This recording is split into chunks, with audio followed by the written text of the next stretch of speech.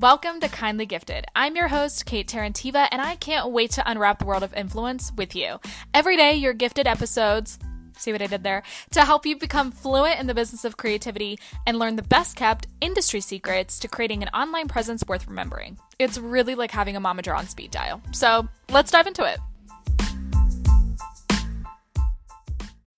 When you need mealtime inspiration, it's worth shopping Kroger, where you'll find over 30,000 mouth-watering choices that excite your inner foodie. And no matter what tasty choice you make, you'll enjoy our everyday low prices, plus extra ways to save, like digital coupons worth over $600 each week. You can also save up to $1 off per gallon at the pump with fuel points. More savings and more inspiring flavors make shopping Kroger worth it every time. Kroger, fresh for everyone. Fuel restrictions apply. Word on the street is that TikTok is losing its hype. And to me, that's not really surprising as a marketer. I think other marketers can relate, or anybody who's been on social media for a while. It's not particularly surprising that TikTok is quote unquote losing its hype and now has to focus on like user retention, as opposed to just user acquisition, because I think they've done a great job with user acquisition. The reason it's not particularly surprising is because when you look at other social media platforms in the social landscape, so YouTube, Instagram, Facebook, Snapchat, they had more time to become a staple in people's lives, especially within the creator economy, right? So if people and brands are creating content there and using it as part of their content distribution strategy or marketing, or they're growing their brands on there, whether it be businesses or personal brands, there was more time for those platforms to become the places where you can grow your brand or your personal presence.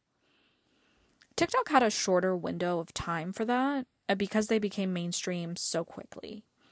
And they were focusing on, user acquisition. And they had features at the time that no other platform had prioritized, no other platform had thought of.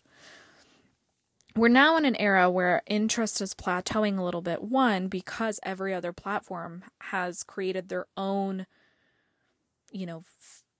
TikTok-like short form features and bombarded people so much with short form content that we are in an era called short form fatigue, which is something I mentioned in episode 123, the 5 FAQs of starting a podcast, and like why you probably see a large influx of people starting podcasts or YouTube channels or newsletters, is because they're realizing that something that Gary Vee realized long ago, which is that short form content is not where you build relationships. Short form content is used to hook people in, to be that first impression on something so that you can drive traffic to a podcast, a newsletter, a YouTube channel, a live, right? Whether that's on Amazon or any other platform. And so it's part of an overall market strategy as opposed to the main place you go to build your brand.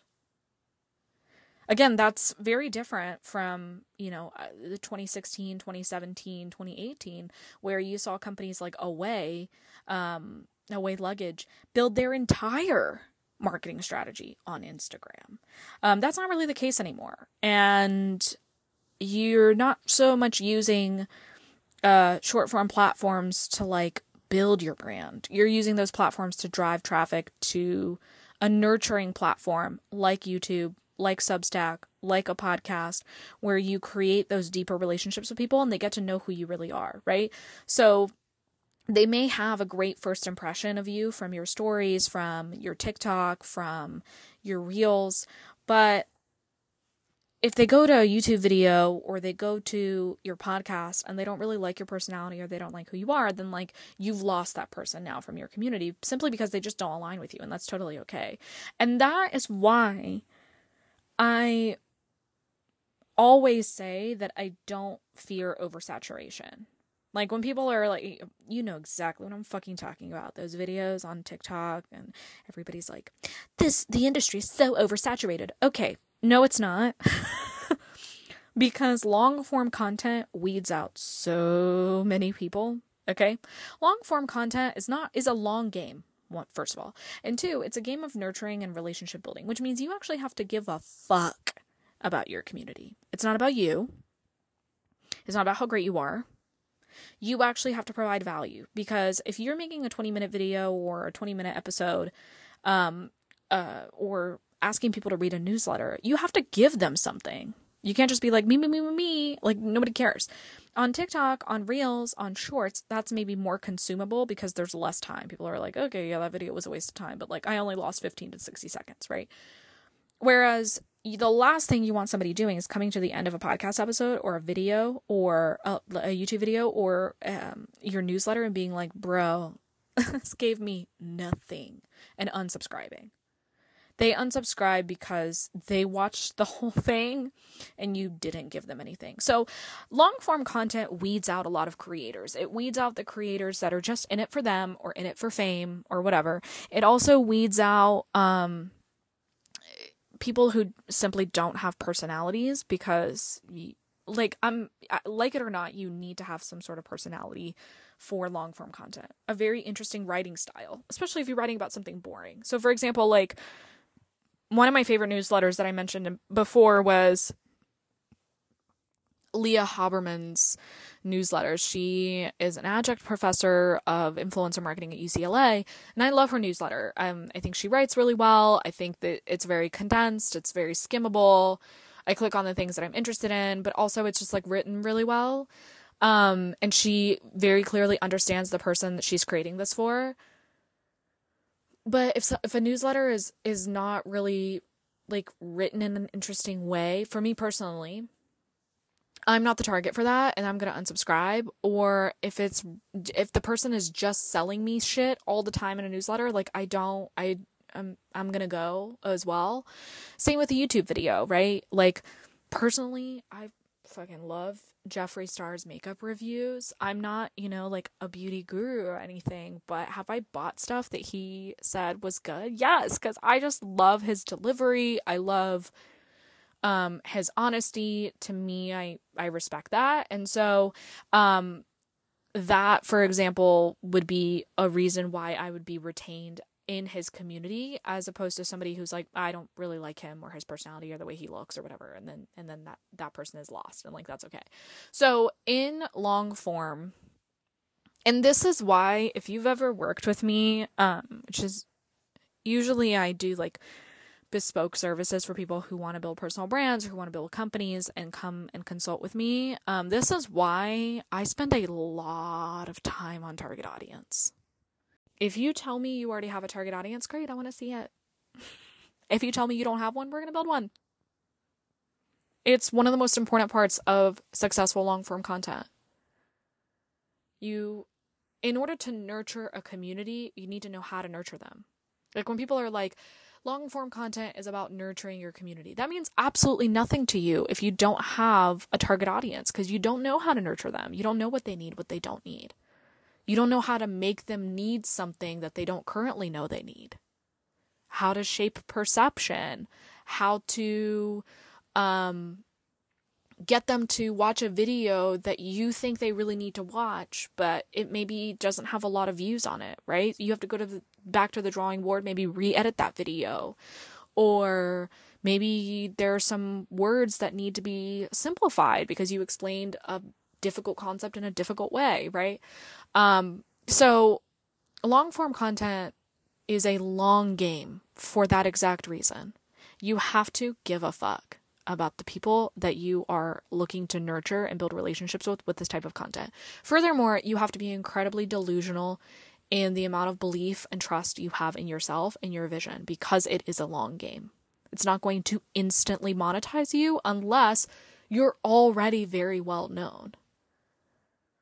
So if a celebrity or a very well-known influencer or public figure, creates a podcast and has 100,000 streams in a few days, that's expected. That should be the case. It'd be really weird if it was the opposite, right? But for a smaller creator or somebody who isn't super well-known, it's okay if it takes you a while. You have to be comfortable to experiment. You have to be okay with something not being monetized instantly with long form content. So, I'm also kind of happy that long form content is becoming prioritized, because I hope that will also translate in the way that we connect with people in general, and that we begin to understand that the relationships that we create with creators and brands, but also people in our lives, are not instant, right? And if you don't get instant gratification from a connection, whether it be online or in real life, it doesn't mean that that's a bad connection or it's not worth putting work into it to make it succeed. Because when it comes to long form content, that's what you're doing. Relationships and trust are built over time. You're not going to get that immediately unless you are transferring audience over from a short form platform onto a long form platform. And that audience is already familiar with you and they already like you. But you do run the risk that they may not like you in long form. And that's why, if your content does not include you speaking in short form, you run a bigger risk with that. You may see a lower conversion rate when it comes to your long form content, because people may be like, oh, that's her personality? I don't like that. And that's just something you have to be okay with and figure that out as you go. So I'm personally really excited that long form content is being prioritized. I mean, I'm a podcaster, so I'm biased, but I'm also curious at the same time how TikTok is really gonna try to compete with some of these other platforms that have already included short form into their strategy. Reels, Shorts, Snapchat, Facebook, Reels.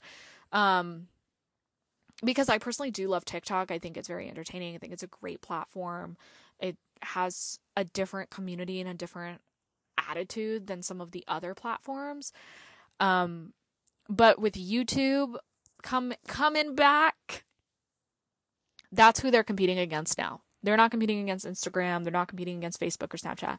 They're competing against YouTube, who, when they released Shorts, and this is the last thing I'll say, when YouTube released Shorts, I'm not gonna lie, I was like, bitch, y'all late. Y'all are late to the game.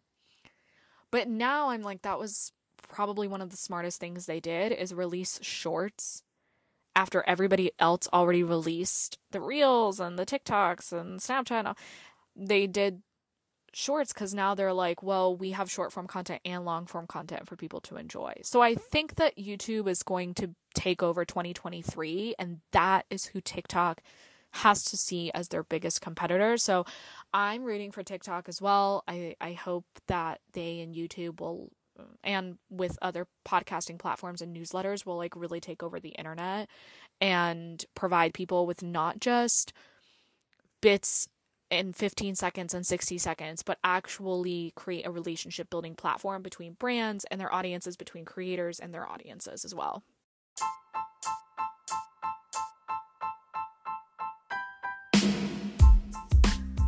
Thanks for tuning in to Kindly Gifted. To support the podcast, please leave a review, share with your friends, and don't forget to subscribe. Make sure you follow me on TikTok at Kate Mob for more creative secrets from the internet's momager. See you on the next episode of Kindly Gifted.